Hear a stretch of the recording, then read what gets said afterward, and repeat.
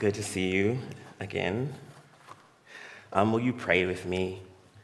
May the words of our mouths and the meditations of our hearts be acceptable in thy sight, O Lord, our strength, our tower, our redeemer, and our love. Amen. So we are in the middle of a teaching series titled Sanctuary Distinctives. The series focuses on identifying and re-articulating the common values and community norms that we share, asking what excites us about us, mostly. And today, I'd like to read against the grain, as I typically do. Rather than identifying and naming some values that make us us, so to speak, I would like to lean into a few behaviors that we don't do in order that we might see ourselves more clearly through our own restraint. And to get us started today, I'd like to share a clip from one of my favorite movies of all time, Footloose. This scene starts with a sermon from Pastor Reverend Shaw Moore, who is John Lithgow. Would you please play the clip for me? Thank you. And he is testing us. Every day, our Lord is testing us. If he wasn't testing us, how would you account for the sorry state of our society? For the crimes that plague the big cities of this country? When he could sweep this pestilence from the face of the earth with one mighty gesture of his hand. If our Lord wasn't testing us, how would you account for the proliferation these days of this obscene rock and roll music with its gospel of easy sexuality and relaxed morality?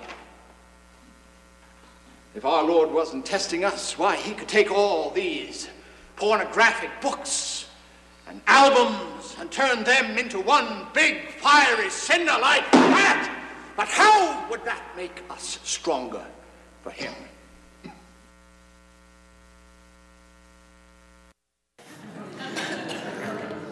A sanctuary, we don't peddle in fear. And there's a, yes, amen. And there's a lot of fear going on in the Reverend Moore's sermon, a clip from his sermon, rather. The first is the fear of God's retribution, of his mighty hand. There is the fear that one would suffer if they fail the test that God has set up, so to speak. There's a fear that you might be excluded if one's behaviors doesn't align with the preaching. There's a fear of exclusion from community. Most importantly, it takes a broken world and sets up as the adversary of Christ, seemingly missing the notion that Christ died for the world, not to oppress it, but to save it. And he's the savior of the whole world, and especially those who believe. Sanctuary, this short clip differs from how we do community, how we do love, and how we do worship. It seems we move towards God not out of fear, but being drawn by the Holy Spirit towards God. To put it more simply, we do it because we may, not because we must.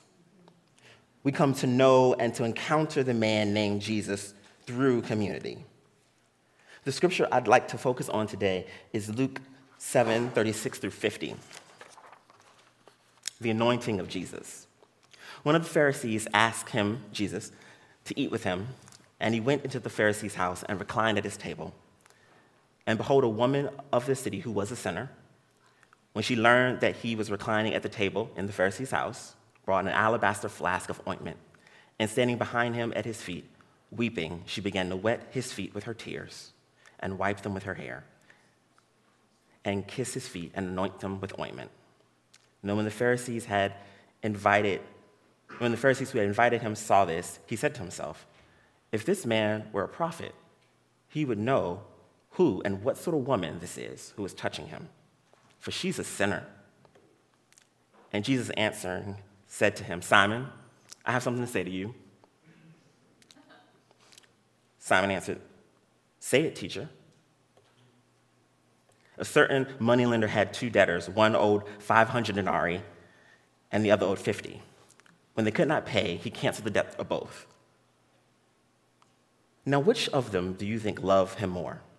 And Simon answered, I suppose the one who canceled the larger debt. He said to him, you have judged rightly. Then turned toward the woman. He said to Simon, do you see this woman? I entered your house. You gave me no water for my feet, but she has wet my feet with her tears and wiped them with her hair. You gave me no kiss, but from the time I came in, she has not ceased to kiss my feet. You did not anoint my head with oil, but she has anointed my feet with ointment. Therefore, I tell you, her sins, which are many, are forgiven, for she loved much. But he who is forgiven little loves little, and he who is forgiven much loves much. Your sins are forgiven, he says to her. And the people at the table sitting with him says, who is this who even forgives sin? And he said to the woman, your faith has saved you. Go in peace. Sanctuary, I'd like to set this scene a little more briefly. Christ is invited to the Pharisees' house. Pharisees are religious leaders of their day and time. He eats, he accepts, he arrives, and there's a woman appears and who's said to live a sinful life. And generally, that's code word for she might have participated in sex work. A woman with questionable morals, or who people think have questionable morals, enters Christ. She weeps, she attends to him, she pours oil on his feet. Jesus makes a distinction between the way that she treats him and the way that the Pharisees who invited him treats him. Christ forgives her of her sins, and sends her on her way in peace.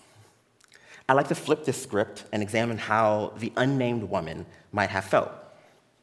She sees Christ, she's drawn to him, but to get to Christ, she has to go into a house where she's unwanted. She has to bypass a group of people who have ideas about who she is and what she's done.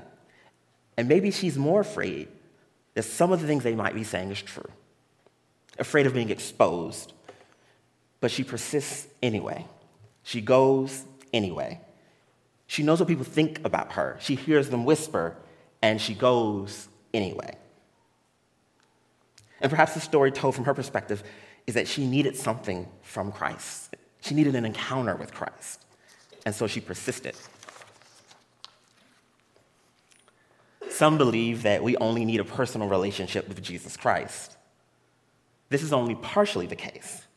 We have a corporal relationship, a bodily relationship with Jesus Christ, both as the body of Christ and Christ's body. The church has a relationship with Christ built on person-to-person connections and how we do church together.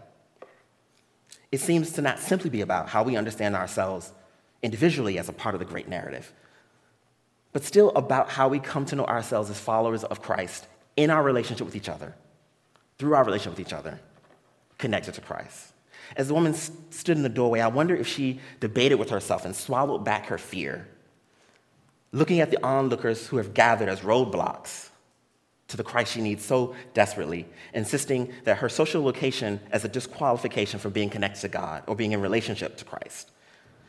And when I think about things we don't do at Sanctuary, we don't impede someone else's journey by assuming their value, by assessing their worth, by creating conditions that one must meet in order to be with us. As a congregation, we strive not to let race, sexuality, gender, expression, class, or assumed worthiness of a person get in the way of God's reckless and profound love, because we also desperately want this reckless and profound love. When I say we don't peddle in fear, I mean that we strive first and foremost not to use the fear of social exclusion to determine who is worthy and who is not worthy of joining us. This exchange between this woman and Christ would have been inappropriate. Actually, I'm uncomfortable when I read it a little bit.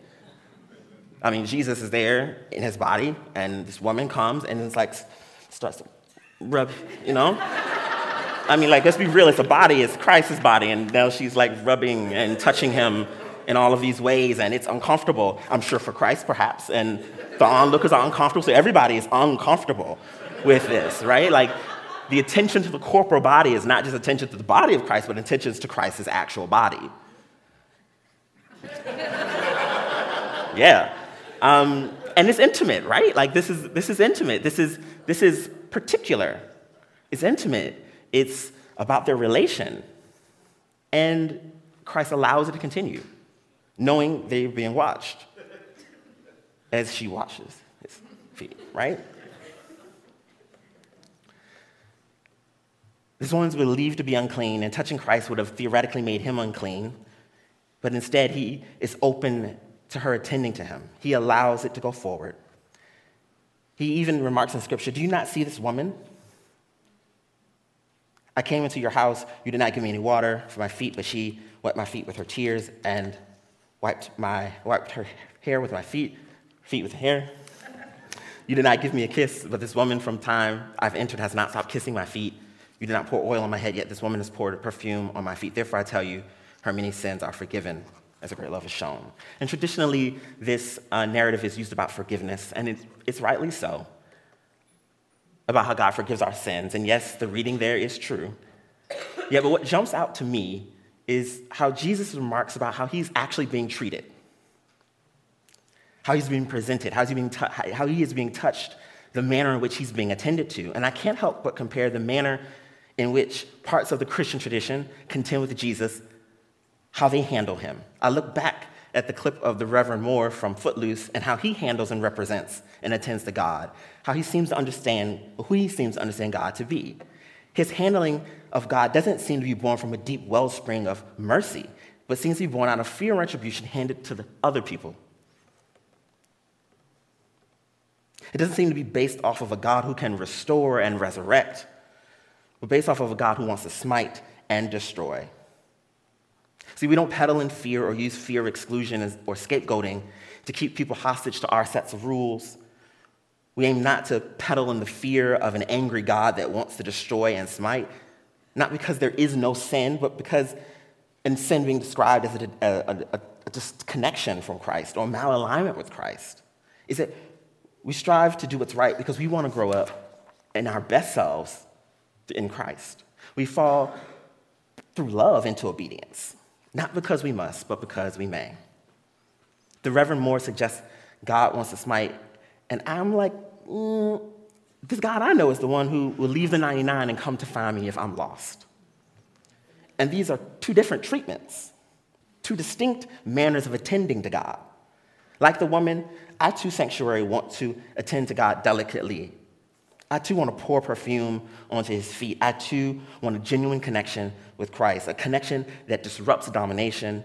Even systems that would pin someone down as being a sinful woman are disrupted through connection, through community, and through God's unabiding love.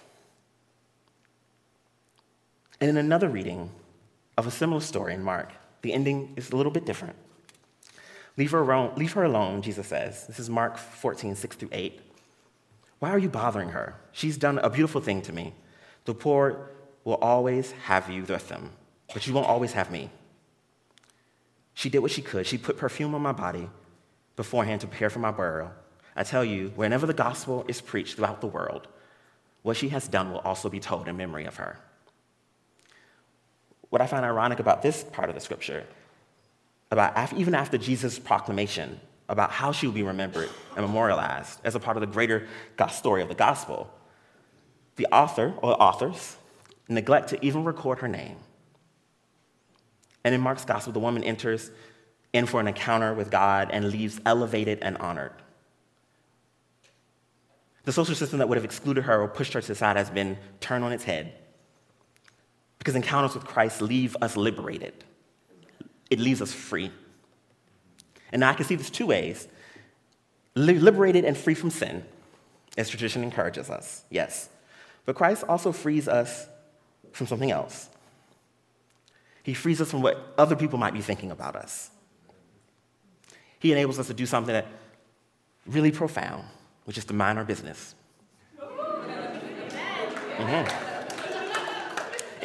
Indeed.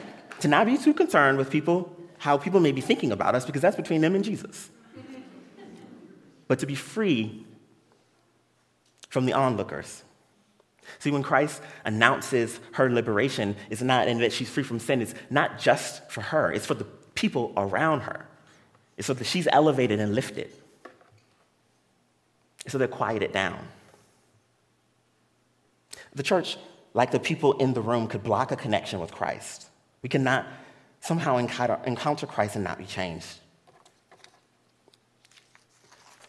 when Christ allowed that moment, that very intimate moment between him and the woman to go forward, he also was touched by it. And so it's all about how we treat outsiders, or better yet, how we don't treat outsiders, how we deal and contend with uncertainty. But it's also about how we handle Christ. How do we attend to him? How do we represent him to others? And what does this mean corporally and corporately? By attending to Christ in the manner that she did, she leaves perfumed. She reeks of Christ. By coiling her hair on his feet and by pouring oil onto him, it's now on her. The aroma of this oil has filled the room. It's heavy, everyone can smell it, and she is changed. She's been anointed with this perfume, this expensive perfume now because of her encounter with God.